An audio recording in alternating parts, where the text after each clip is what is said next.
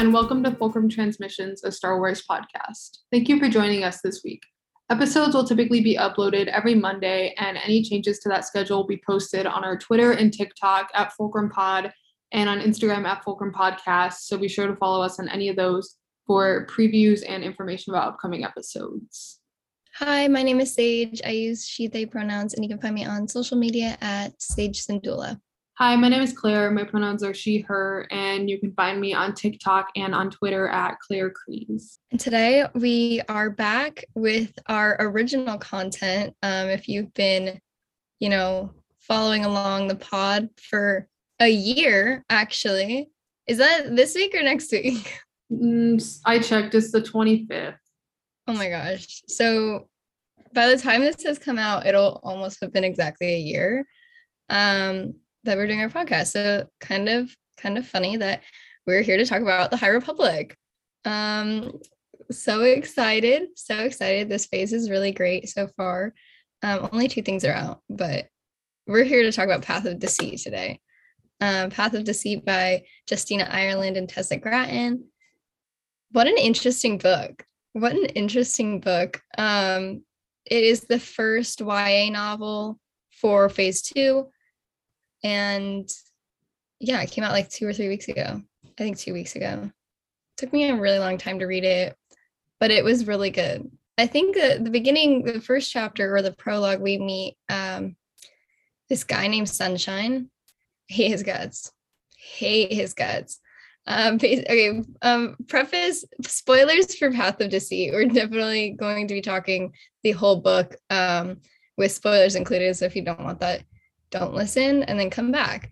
But definitely come back because you should listen to us talk anyways. But yeah, Sunshine Dobbs, disgusting man, hate his guts. But that is who we open up the book on. This guy who's basically is selling Force artifacts, but most of them are frauds. And then he ends up going to sell a bunch of stuff to this Force cult called the Path of the Open Hand, which we'll so get into later because so many thoughts. But yeah, he meets with the Herald, which is kind of like their leader, and then this character named the Mother, who is this Force sensitive prophet for their cult. And Mother, girly, if I ever meet you, it's so on site. There's so many characters in this book that can be just hated. And then, which is really great because that, they're really good characters. But yeah, they basically, Sunshine Dobbs is I will be doing whatever you ask me to, Mother. And she's obviously manipulating him with the Force, which is so funny to me because of reasons we'll get into. But and then so that's how we open up, and then it flashes to Kevmo Zink, who is our Jedi Padawan for the novel. Kevmo Zink, I'm obsessed with you. I will say though, when I first started reading the book, I was so sad. I was so sad for the first 4 or 5 chapters because I was wow, he just reminds me of Belle and Reith put together. And then I was getting so upset because I missed them a lot. But I got over it pretty fast. And then I was wow, Kevmo, you're so cute. I love you so much. Yeah, him and his master, they start off on Port Hayleap, which we know from phase 1. That is where a test of courage took place, or some of it at least took place, which is also by Justina Ireland. So here's our connective tissue interweaving through the phases. Super cool. There's a lot of connections to phase 1, obviously, but in ways that I wasn't expecting, in ways that I was not expecting. The connections between this book and the books in phase 1 were a lot more direct than I was expecting, which I personally like because I think that, not that I was worried I wasn't going to be into this phase, it's the High Republic, I knew I was going to love it. But it's also can be hard to leave phase 1 behind and get into all new territory, literally and figuratively. And so I think that like, especially for the opening novel of a phase, having a very like direct connection to specific novels in phase one made it easier for me to like jump right back in and be like, oh yeah, like this is the High Republic. And like, yeah, it's the vibes are different because it's a different like period of time in the galaxy and we have all new characters. But the like the feeling of reading a High Republic book is like for me very distinct from the experience of reading like other Star Wars books in a good way, which is why I love it so much. And so I think that for me personally, I liked the very explicit and direct tie-ins to phase one because that helped me like jump right back into the mindset I had like last year when I was getting into the High Republic. Right. I was also worried that I wasn't going to be into these characters because I was so obsessed with phase one. Yeah, no, like, yeah, I was a little upset at the beginning. I was just like, oh, I miss them a lot, which is going to stay obviously until we get to phase three. But it was something that I met these characters and I was like, oh my God, I love them already. Like they're so well written and it very much feels like the High Republic, like you're saying. And I think that's also, it was really, I think it was a good move to have, because when we first got introduced to the new authors that were writing for this phase, I was like, oh no, it's not going to feel like the High Republic because it's not the same Luminous team. But we get Tessa Gratton's like vibe and her style of writing in this book, and Justina Ireland's is also there though because they wrote it together. And when you're reading, you can tell whose parts are who sometimes. Just when I was reading it, I was like, wow, Justina Ireland, I know that was you. Like that's also just me though being a little obsessed with Justina Ireland's writing. But I just think that it blends very well. The vibe is still there. The nostalgia from phase one is still there, which is so funny because we're going back in time. But yeah. Let's talk about our main protagonists, though. We have Kev Mozink, earlier mentioned, and then we have Marta Rowe, who serves as our main protagonist. I feel she's in the novel the most. The story really is about her, and this is kind of our jumping off point in the series for phase two, because we're going to be seeing her character grow more and see how she is involved in the larger scheme of things. Obviously, because she is one of Marchion Rowe's ancestors. Thinking back to like Eye of the Storm after reading this and being like, wow, okay.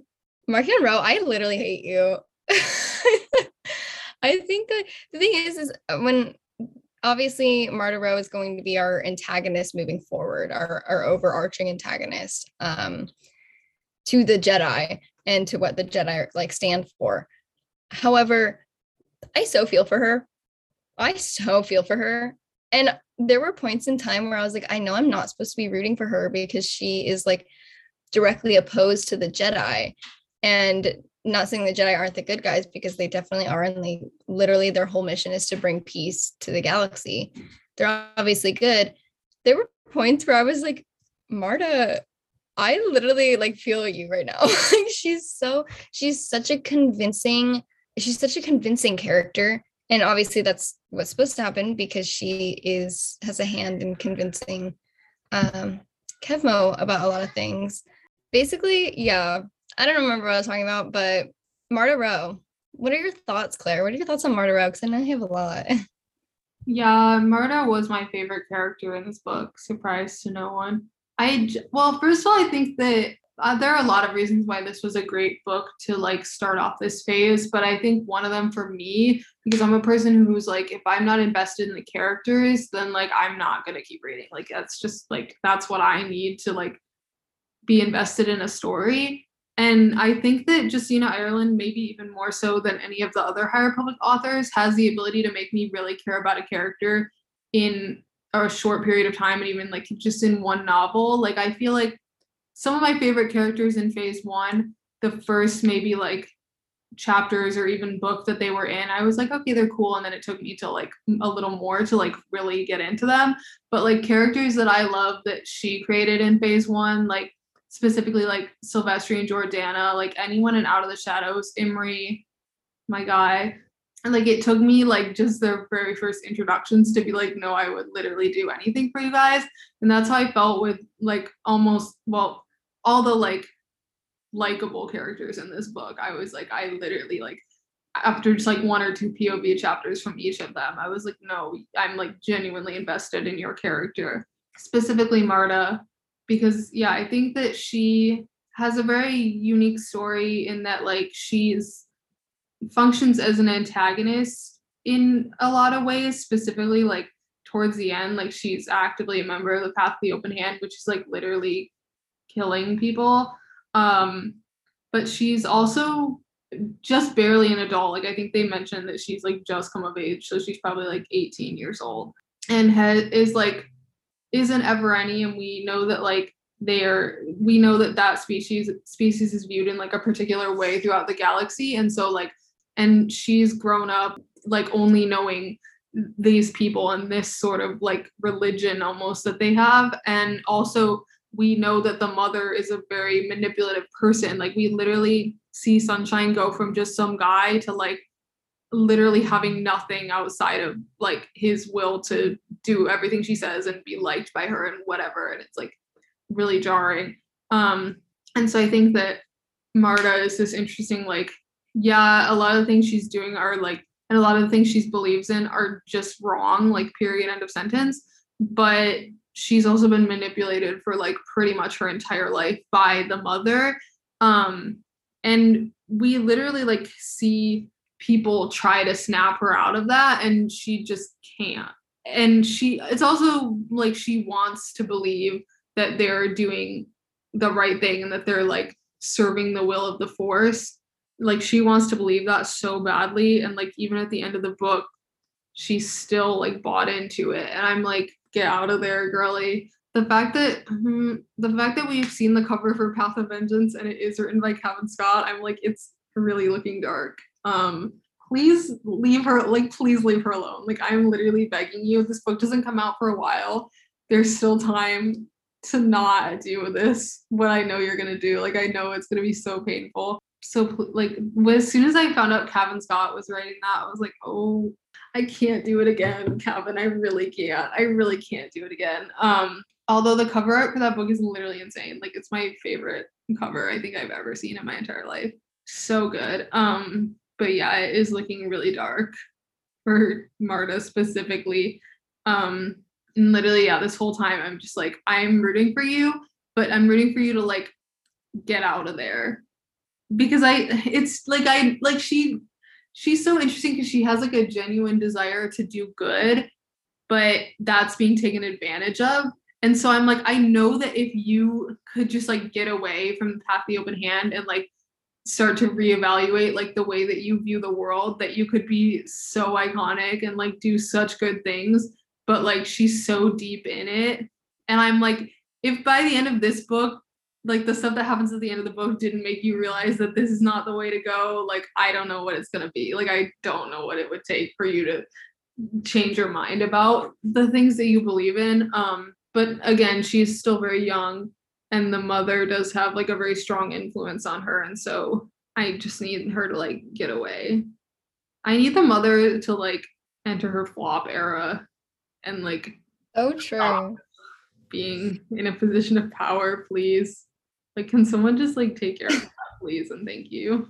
I think is what I think is so interesting is like the Path of the Open Hand is an established group that existed before the mother. The mother came in as a refugee, quote unquote. Like, did she really come in as a refugee, or did she have plans from the beginning?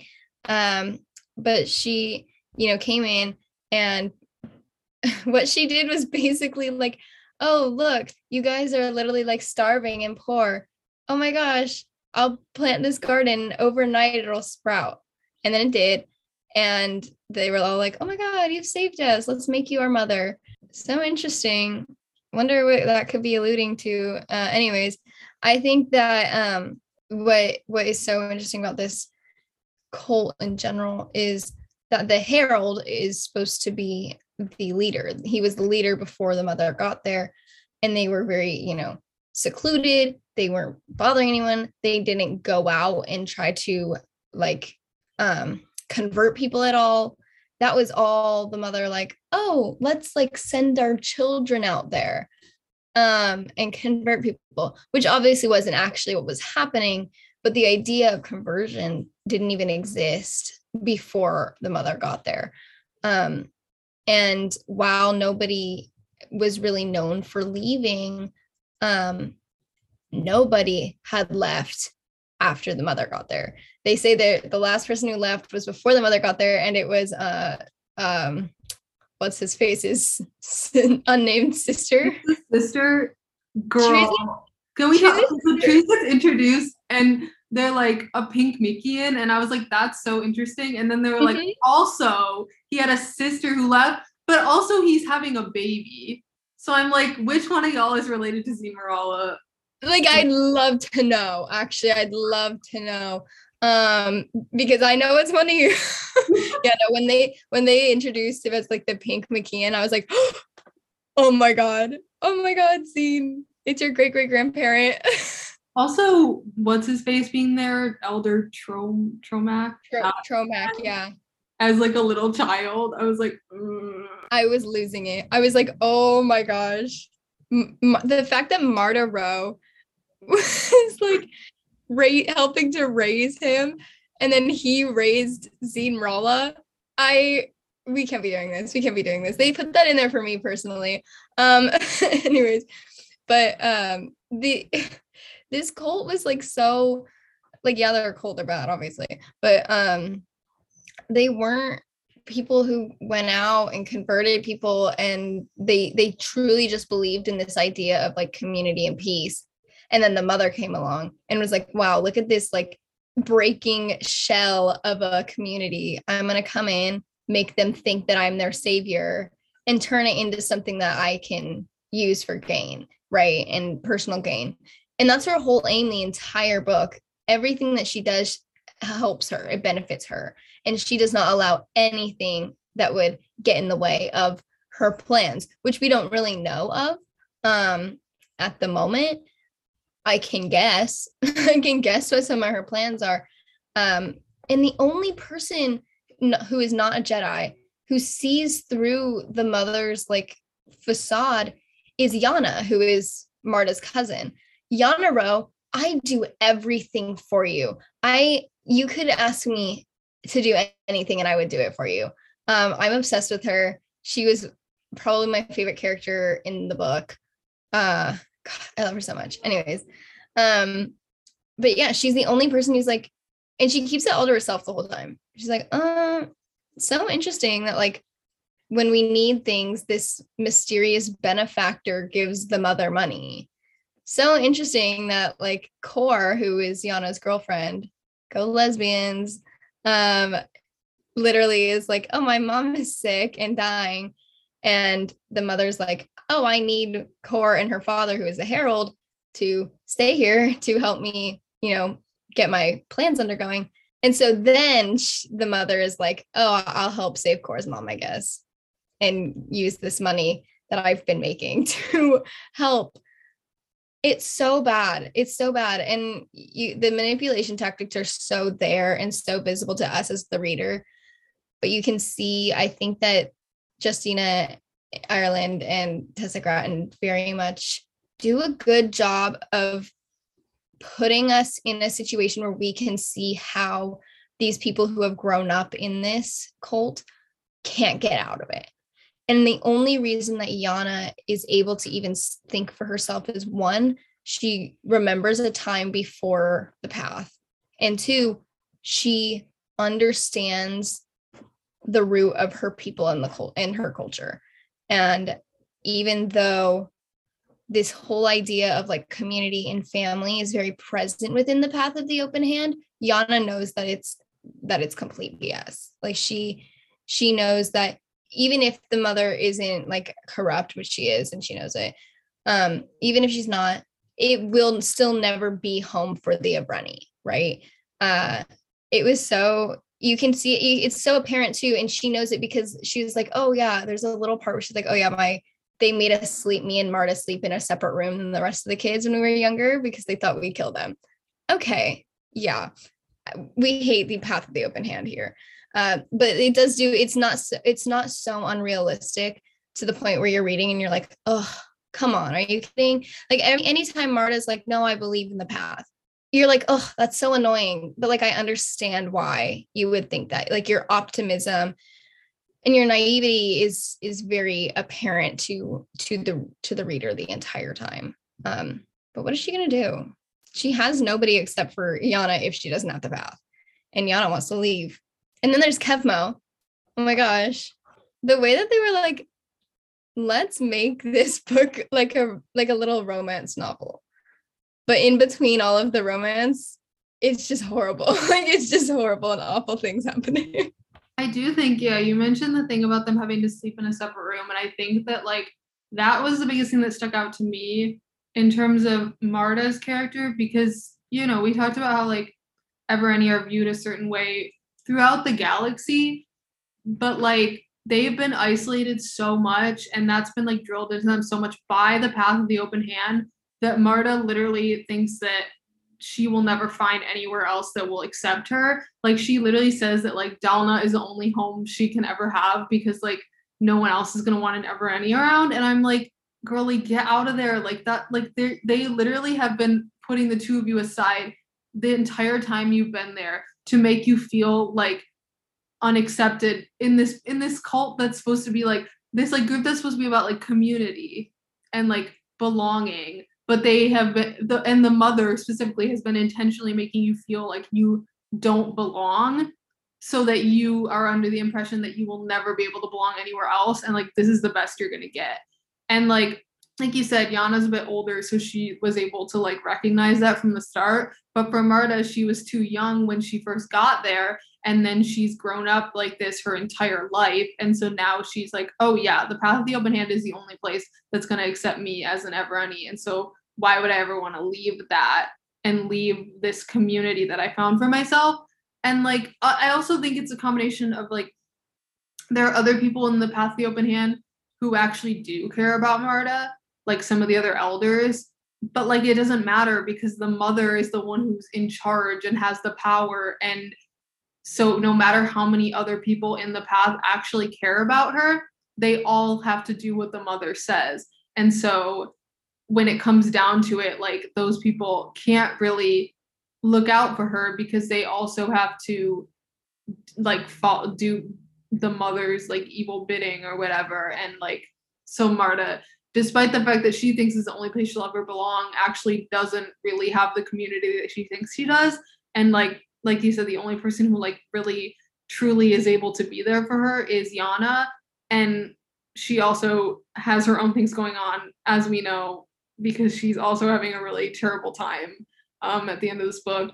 And so she has to balance like how can I protect myself, and also for a while how can I protect my girlfriend, but also look out for my cousin. But like every time she tries to talk to Marta, Marta doesn't want to hear it. Like after she literally tells her that the mother is the reason Kor is dead, and Marta still like refuses to open her eyes to it, that's kind of when she's like, this is a lost cause. Like if I literally told you she's responsible for the death of Kor, and then she's responsible for the death of Kevmo and his master, and you still want to like worship her and be a part of this and like do everything she tells you to, like at that point Yana just kind of is like, what else can I say? Like what?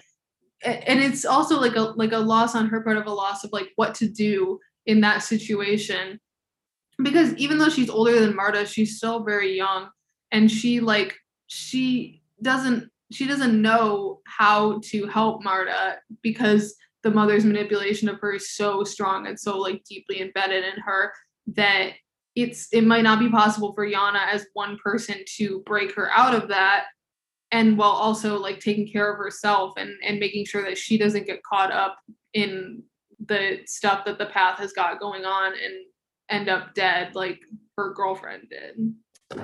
I've been thinking recently, recently, meaning in the past few hours, because I literally just finished this book this morning.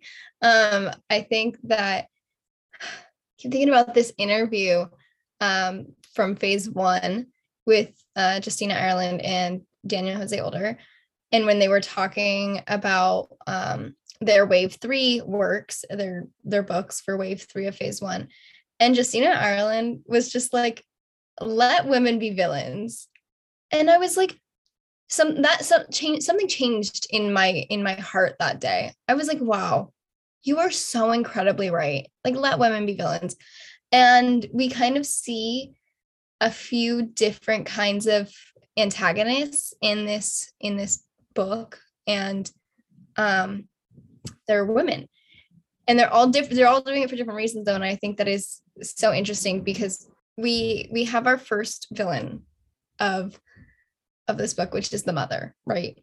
And she is doing all of this for personal gain. She does not care about the path. She does not care about these people. She sees people as tools for her own wealth, for her own power. And she doesn't care. There's no remorse for any of these people. She literally sends her quote unquote children, this group of kids basically who she calls their children, to die purposefully, because she knows that they're going to get in the way of her plans. Of course, Yana Rowe made it back because she's at Brenny and she's a badass and a girl boss. And then we see our second antagonist, which isn't an antagonist until the end, which is Marta. She is going to obviously be the antagonist moving forth in phase 2. And she genuinely believes in the cause. She's a completely different kind of antagonist than the mother is. She believes in the path. She thinks she's absolutely right.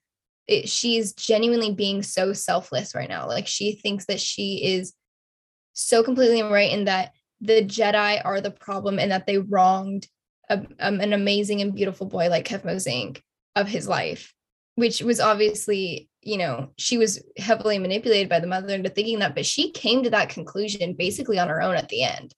At the end there, she was like, oh no, there's like one page where she's like, oh no, Kevmo, and she like takes his lightsaber and you're like, oh my gosh, she's gonna kill the mother right now. And then she's like, the Jedi are so awful. And I was like, wait, what happened? Gosh, she's so great. What an interesting character. I'm excited to see her character moving on. And I was thinking about my former favorite antagonist in Star Wars, which was Marchion Ro, because was so interesting in phase 1. But he really was doing it for himself. He really was. Whereas we see Marta is not. And she, I think, is, because of that, and because she so believes that what she's doing is completely in the right, and that the villains are the Jedi, that is what makes her so compelling and such an interesting character, because you feel for her. Like, it is really like oh, I lost my lover and now it's everyone's problem. And I feel like we don't really get to see that with women. I feel like it's usually men who lose their female lovers, who are like, no, I'm going to go on a revenge quest and blah, blah. No, turn it on its head. Give us Marta Rowe. So true. And then our third antagonist for what I believe is going to be the rest of phase 2 is going to be Yana. And she doesn't want to be. She wants to leave so badly, but now she has been forced into this position where she was about to leave. She was about to get out of there. Oh, but now Marta has gone unhinged, right? She's at this point where she's at the point of no return. And Yana wants nothing more than, at this point, than revenge on the mother. And she just wants to see the mother dead, because the mother killed her girlfriend. I feel for you, Yana. I want her dead too. But now she was accidentally put in this position because she's carrying the rod of seasons when, spoiler alert, the leveler comes out. So true. Gonna have to talk so much about that in a minute, but she's carrying this rod of seasons, and we know from phase 1 that is what controls the leveler. And so the leveler is at this point a little guy, and like walks up and is like following her, and she stuffs the the Rod of Seasons like into her robes and is like, oh, it's following me, it's chosen me, totally plays it off. And the mother was not expecting that to happen. She was mad about it. But I mean, what else was Yana gonna do? Now she found a way out. She found a way to make some kind of power for herself in a situation where she was truly hopeless or helpless. And I love that for her. I really do. And I think her last POV chapter, which was very, very close to the end, she was kind of like, I just need to be alive long enough to see the mother dead. And that's so her goal right now. And at some point, I feel like she still wants to help Marta. But she knows Marta's so far gone at this point, and there's no convincing her otherwise. But I still think that those three characters, those three women, as this trifecta of antagonists for this whole phase of storytelling in Star Wars, is so dynamic and so interesting. And I'm like, so true. And I just keep like replaying it in my head. I'm like, let women be villains, let women be villains.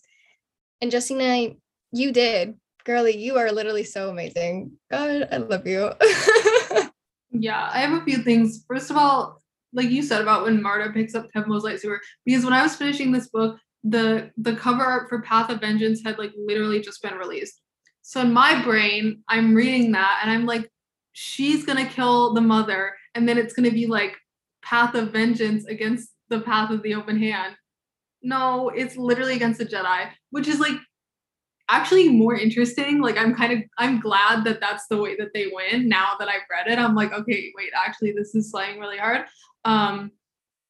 But no, I was like, oh my god, Marta's gonna kill the mother, and it's gonna be so slay. I also, okay, much in the same way that like in phase 1 and I guess phase 3 now, I'm like Bell Zettifar should get to be the one who kills Marchion Ro. I feel the same way about like Yana being the one to kill the mother. Like I just so extremely true. Be wrong if it was anyone else.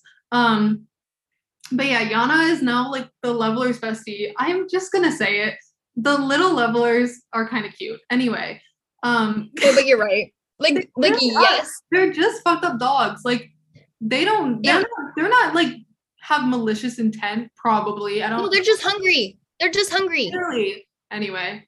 But yeah, Yana is like besties with the leveler now, which is so interesting. And also, okay, I don't know if this is unpopular opinion or not, because I haven't seen many other people's responses to the book yet, because I was trying to like avoid spoilers, so I need to like catch up on what people have been saying.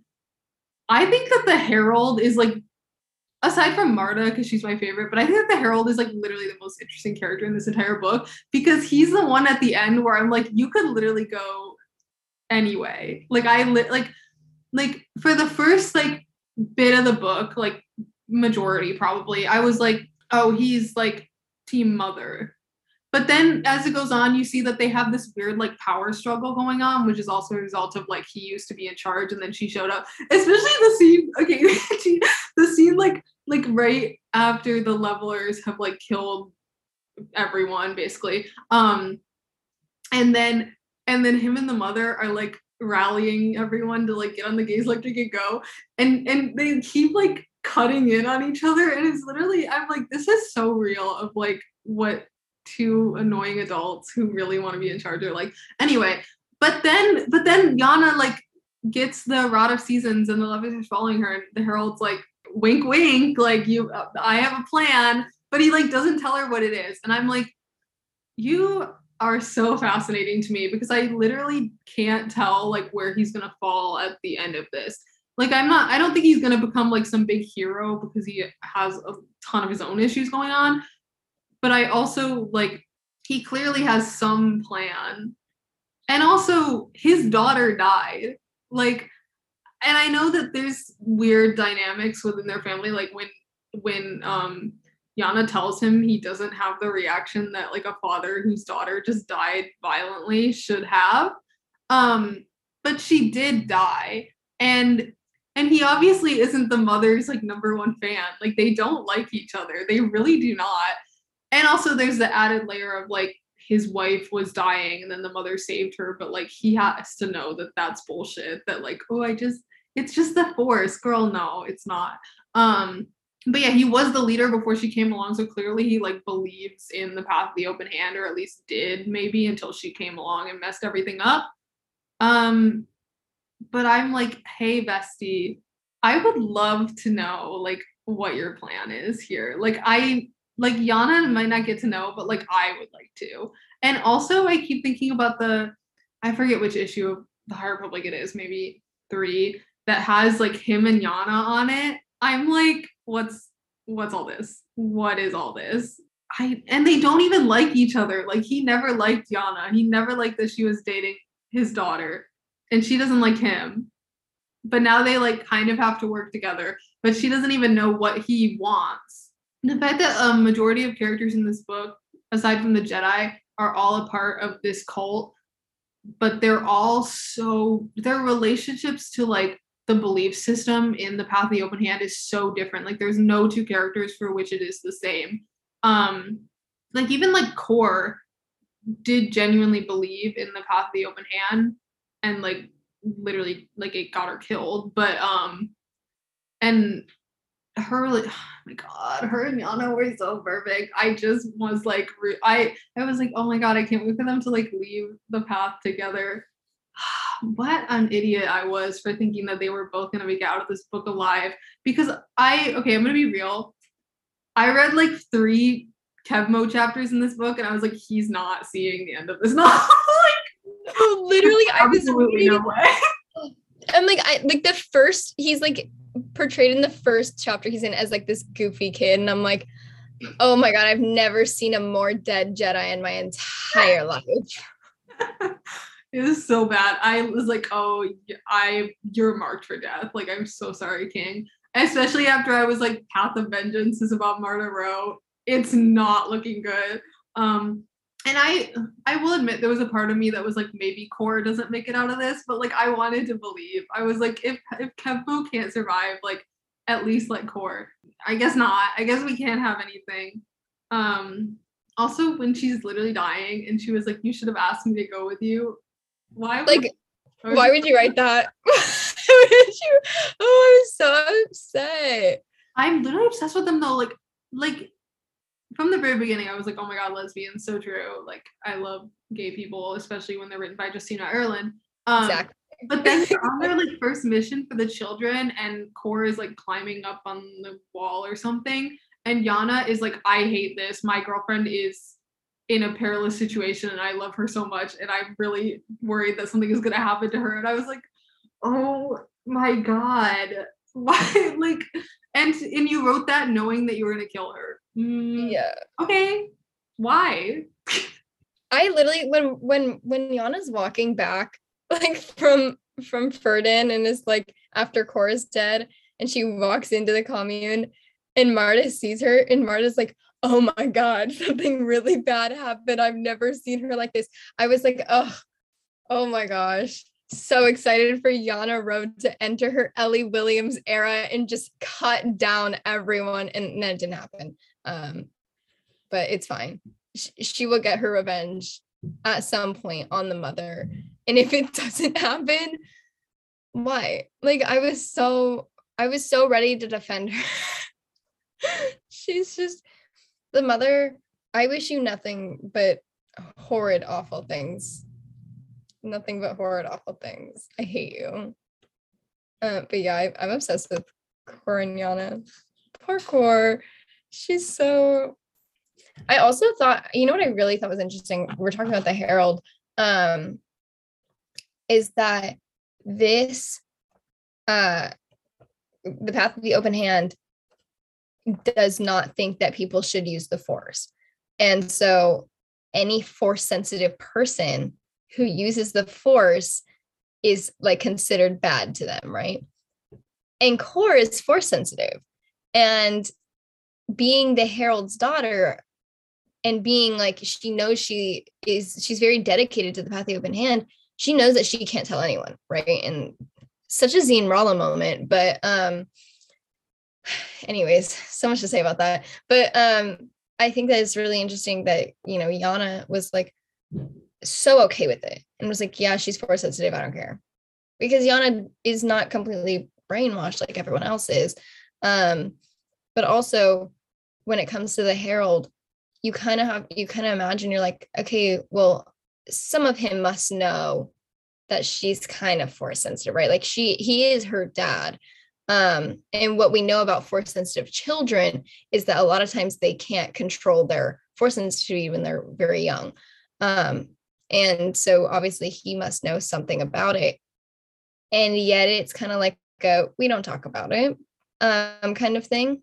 Oh my gosh, what a familiar story. Anyways, I think that when it comes to his like allegiance and who he's with, he definitely believes in the teachings of the path of the open hand.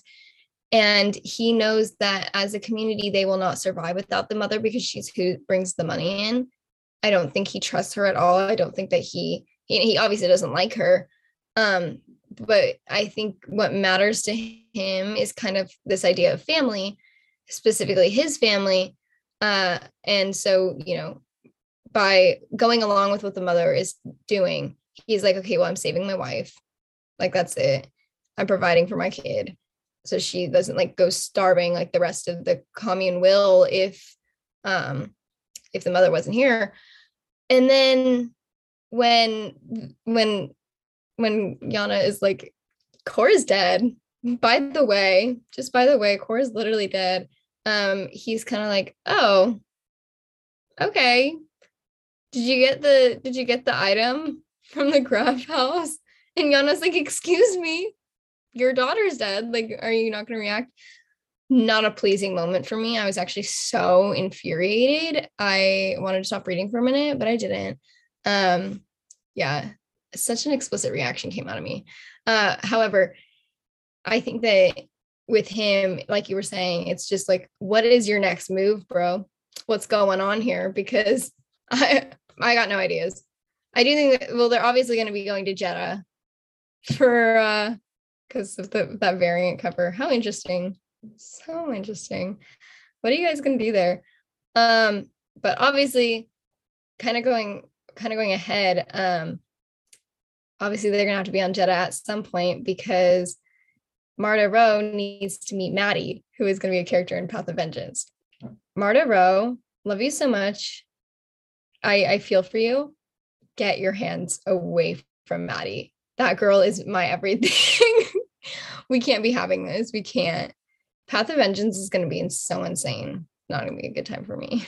I think that Marta's new thing is going to be trying to save Jedi Padawans, quote unquote save, like from the Jedi.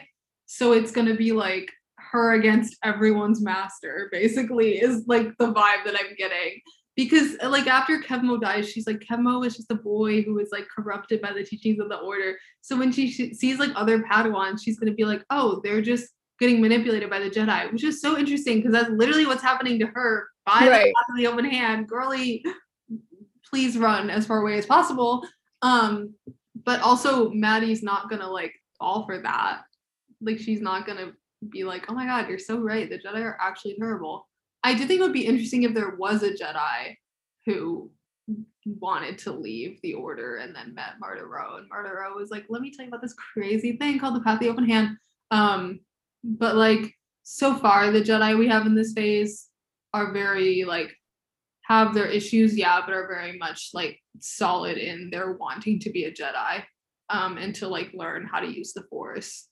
Yeah, Marta needs to get away from like some people. But yeah, the Herald is very like, I was kind of almost rooting for him. The first like, I mean, at the beginning I was like, okay, because I was like, the Path of the Open Hand is obviously bad, and he's like in a position of power within that, so like maybe he's bad too. And then it went along and I was like, maybe not. Maybe I'm like kind of rooting for him. But yeah, then he finds out about Korra and he like doesn't really react strongly. And I'm like, that's your daughter. And like everything indicates that him and her had a good, decent relationship. Korra with both of her parents. Like, that's the reason why she didn't want to leave the path, or like why Yana thought she wouldn't go with her. So interesting. But I'm also like, it didn't read like, oh, he already knew about this plan. Like, it wasn't that, but it was like weird. Like, I was like, something is not adding up. with him. And then he was like, I miss her, Tiana. And I was like, really? Are you sure? Yeah. It didn't seem like it. But yeah, that just kind of added that little extra layer. I was like, maybe you were just acting. Maybe you are not the worst and you have a plan. Kind of going back to this the theories that I'm concocting in my brain because of this book. One, actually, let's talk about the leveler for like 5 seconds, because do we remember how like last year, before like a bunch of stuff was coming out and we were just getting introduced to the leveler in The Rising Storm, and I was like, you guys, I know what is up. I know what is up about the leveler. I had my bulletin board with the red yarn out, like that. That was my thing. And then I was like, right. Do we all remember that? Okay. Well, reading this book, I was like, oh my gosh, it's all coming back to me.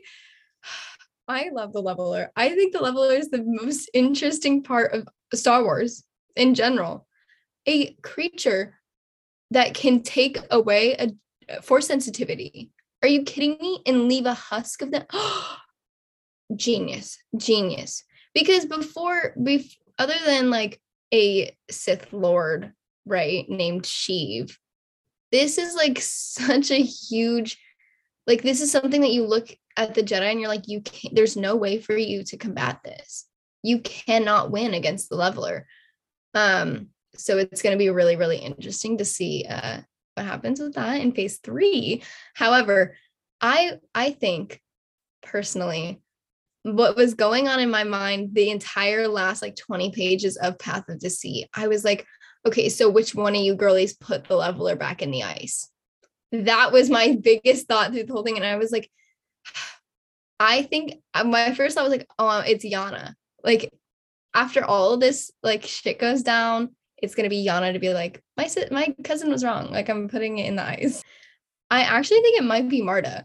I really think that Marta might like not have like a change of heart, because she does start the Nihil basically. Like, she doesn't start the Nihil, but the belief that things need to be leveled out, quote unquote, haha, funny leveler, is what Marchion Ro was so adamant about in phase 1. And that was obviously because of this connection to the Avreni and also the connection to the Path of the Open Hand that he has. Makes it so much more interesting to like go back and reread like High Republic Adventures. I feel like if I read the first few issues of High Republic Adventures phase 1, I'm gonna be like, oh, remember when like when Marchion Ro was like, oh yeah, I'm friends with you guys, and that didn't make sense at all. And you're like, wait, why? And now I'm like, oh, okay, I get it now. Is Crick's camera a direct effect of Marta Ro? Marta Ro Like that. Do not use their names in a sentence together. Okay, but also, first of all, the plot synopsis for The Edge of Balance, like, that's gonna be part of the phase drop, and it said that like Aslan or whatever his name is from the last chapter, like, gets leveled and dies, and people were like, oh my god, and I was like, okay, this takes place 150 years before phase 1, and if phase 1 rolls around, no one has ever fucking heard of the leveler or has any idea what it is. Do you really think that man walked down there and found their bodies and was gonna make it out alive? Like, let's be honest here. Like, and that's my thing with this phase, is that anyone who comes into contact with a leveler who's a Jedi has to die. Like that, exactly. Like that bitch popped out of the ice. I was like, rest in peace, Kembo. Like, oh no. And he's running through the halls, and if this were any other book, or if this were my first book in like the High Republic, I would be like, oh, he's gonna get out and warn the Jedi. But I know that doesn't happen because they don't know about the leveler. And yeah, also that line that the mother has about like waiting for the leveler to grow up and being like, it could take a year, 100 years. I was like, that's fucked up. Anyway, but no, I think that yeah, the leveler has to go back in the ice. Right. I don't think it's gonna be Yana because that feels too obvious. Like, I hate to say that, but I feel like like it would slay if it was her, obviously. I think it'll be Marta. but I think that the person that is going to direct her to whatever that planet is where they get the leveler out of the ice is going to be the Herald. And I think that because I don't think he wants the leveler around is the thing. Like, Yeah. especially because Core was force sensitive, and there were multiple scenes where Core was in the room with the weird jewel where she was like, I hate it here. Like the vibes are rancid. Anyway, I think that Core's like obvious physical discomfort in the presence of that jewel is not something that would go unnoticed, especially by the Herald, who spends a lot of time around the mother, and like you said, probably already knows that Core is force sensitive. And also like we don't know if he is force sensitive or not. He could be. What if he was? Anyway, might start a Herald is force sensitive theory. Anyway, I don't think he wants to level her around, and I think that now that he sees that Yana can like quote unquote control it, he's like, this could be useful to me, because before that the only person who seemed to have any control over it was the mother, and she's not going to help him put that thing away because she wants it. But now that he's like, oh, Yana hates the mother and hates the path of the open hand and wants out of here and is now the only person who can like control the leveler, maybe I should like start being nicer to her and start looping her in on whatever plan I have going on that's like its own separate thing from whatever anyone else has going on. But yeah, I was feeling really insane in like I said this to some other people, but like reading the last few chapters of this book has like this, I felt the same way I did reading the end of the Rising Storm, which was like so much for me, but was like the most, I think the most invested I've like ever been in a book was like reading the end of the Rising Storm. Well, that's a lie, but anyway, I was very invested at this point. And yeah, that's what the vibe was here. And also like we know a lot more about the leveler than we did like when Rising Storm came out and when I was reading that for the first time. But like still the second that the leveler was out, I was like, oh shit, oh, it's like I'm terrified right now.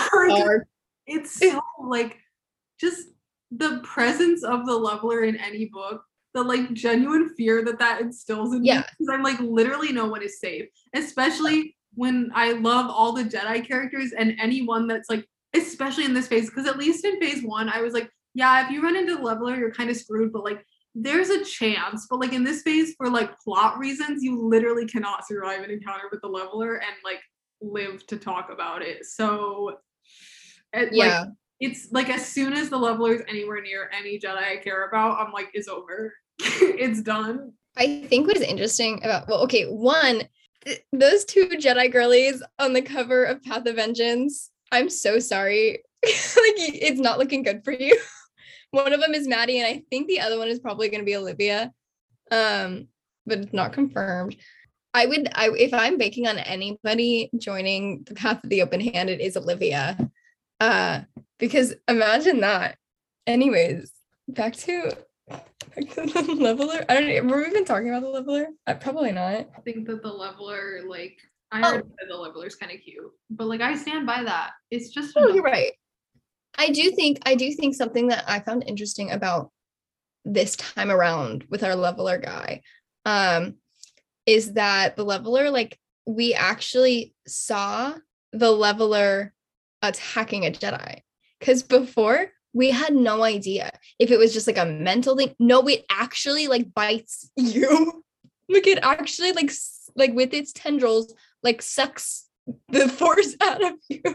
I'm terrified. I'm just thinking about Marchion Ro, that fucking vine that's like, get your fucking dog, bitch. It's so much funnier now that we know that the leveler literally like physically attacks people. No, exactly. Also, okay, I think that one of the things that like really got me at the end of the Rising Storm was like the like getting it through Belle's perspective and the level of like fear. Like obviously the word fear is like used and like is literally the last word of this book. Crazy. Mm-hmm. And like it's all about like fear, like the Jedi are not supposed to like fear things, but they all fear the leveler, like that kind of stuff. But like the way that Kevmo has been so like not necessarily like cool, calm, and collected, like he's very like enthusiastic and stuff like that, but he always is like has this confidence to him. But then the second that the leveler was out, he was like screaming, like physically trying to get away, like forget about any mission they had. Even when his master died, obviously he was like, oh my god, my master's dead. Like, right. but he was like so terrified that he couldn't even like comprehend her death. He was just like, I need to get out of here right now. Exactly. And I think that like there was always the idea, like, right, we talked about it so much when phase 1 was coming out, that this is the only thing ever that can block somebody's force sensitivity other than themselves doing it, which must be the most terrifying feeling. I think that imagine like your entire life since you were born, you have been connected to a major, like a galactic wide power, right? That is what you go to when you need comfort. It is your entire life is being connected to this thing. It must be so present in your life. Avar Kriss literally like hears it all the time. Like that's her thing. The other Jedi see like, oh, I'm in like an ocean. Like, you know, it's literally present consistently throughout their entire life. And suddenly that being stripped away from them, the amount of like emptiness that I imagine these Jedi feeling is so terrifying to think. Like it, like imagine just like being in an abyss after like your whole life has just been this like endless light coming like from around you. That's what I was gonna say, is that like the specific Jedi, yeah, but like as a whole, the Force to Jedi is light. Like that's right. Their whole thing. So imagine like all the light in your life just being like sucked out, out all at once. And like that's why I really need to reread The End of the Rising Storm is what I'm thinking. Yeah. Right, but like that, the image now literally, because there's a comic page of it, but like when I read The Rising Storm, like the image of like Belle on the ground literally sobbing next to like Loden's like husk basically was like seared into my brain. Right. It was terrifying, and to see especially Belle, especially with Belle, I think that Loden being the first person to be leveled and Belle witnessing it and being the one to survive was so just perfectly executed. One, because now after reading that and seeing how that can affect someone like Belle, who, you know, yes, he was struggling throughout all of the Rising Storm, but truly he is light. Like he perceives the Force as fire, which is the most primal version of light we have. And seeing that and that what like he became after his encounter with the Leveler, and you're like, wow, that's so like upsetting and sad. And now we have all these characters, like watching reading Kevmo getting leveled slowly. Are you kidding me? I was terrified. He's like, and that was only after like, because, you know, it's so interesting too, because it's like, oh, this is the first time we see the Leveler actually attack someone. It like wrapped one tendril around around Kevmo's ankle, and then he kicked it like a dog. He kicked it. That image, I kind of laughed. I was like, you just like kicked it out of the way and left. Sorry, it's not funny. So not funny. He was literally dying. And then he's like running away and then slowly like calcifying, like turning into stone. Oh my God. Are you kidding me? I was not having a good time. Just the storytelling decision to have like, yeah, because our first encounter with the Leveler, it just like, we only see the after effects and like flashes of like what it actually is. And then in the Fallen Star, they're just these like ominous creatures like lurking on Starlight Beacon, but we don't really like, I think that the best example we get of like, or like the closest we get to like the actual experience of someone being leveled is when Elzar is going up the lift and he like passes the Leveler and he has a moment where he's like, oh shit, I'm gonna die. But like we always just see like the after effects or like right before, like we see like the aftermath of like Stellan getting leveled, and it's like really like he's a completely different person and like completely traumatized. But the way that like this book, which is a YA book by the way, picks up immediately being like, this is like the entire physical experience of like someone getting leveled from their perspective and from an outside perspective, because it starts off with Kevmo and then it switches to Marta's perspective when he actually dies. And I just am like it's not what I was expecting. Like, and I think it works so well because during phase 1, I loved like the sort of mystery aspect of like, what is this thing? And like, how can it do all this? And blah, blah, blah.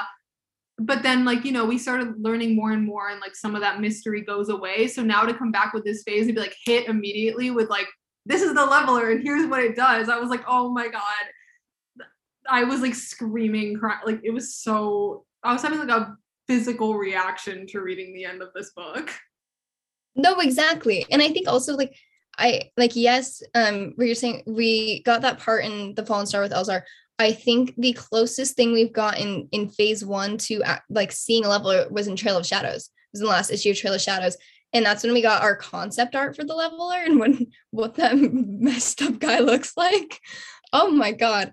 But we still, it wasn't in Cyan's perspective, it was in Emmerich's perspective. And then we got that abhorrent panel of Stellan. Oh my God. Daniel, I'll never forgive you for that. Truly. I only like brought up Elzar because I forgot about that entire thing. Because as soon as I read it, I was like, I never want to think about this again. And then, but we still didn't get like, it changed in the comic, it changed perspectives to Emmerich, and we got like all the like crazy things that like Kiev was saying in High Republic, and that obviously is the way that the Jedi perceive the leveler. When we first in this book see the leveler, it's in Yana's perspective.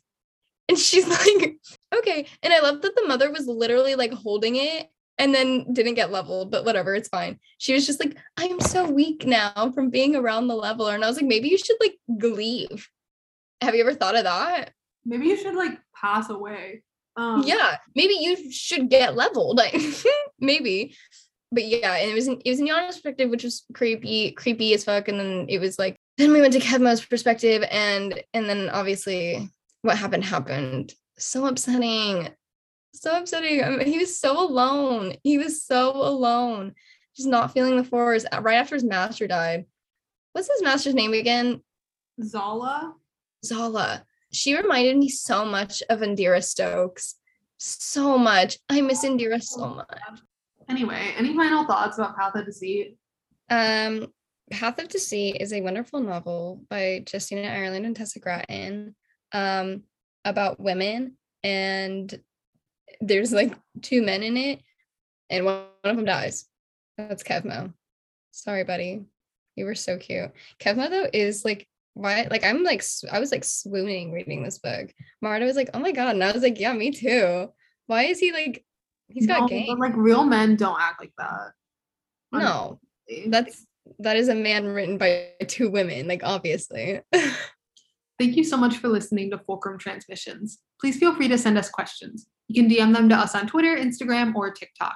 If you enjoy our podcast, please leave us a rating on Apple Podcasts and Spotify. We'd really appreciate it. Once again, thank you for listening, and we hope you enjoyed this episode.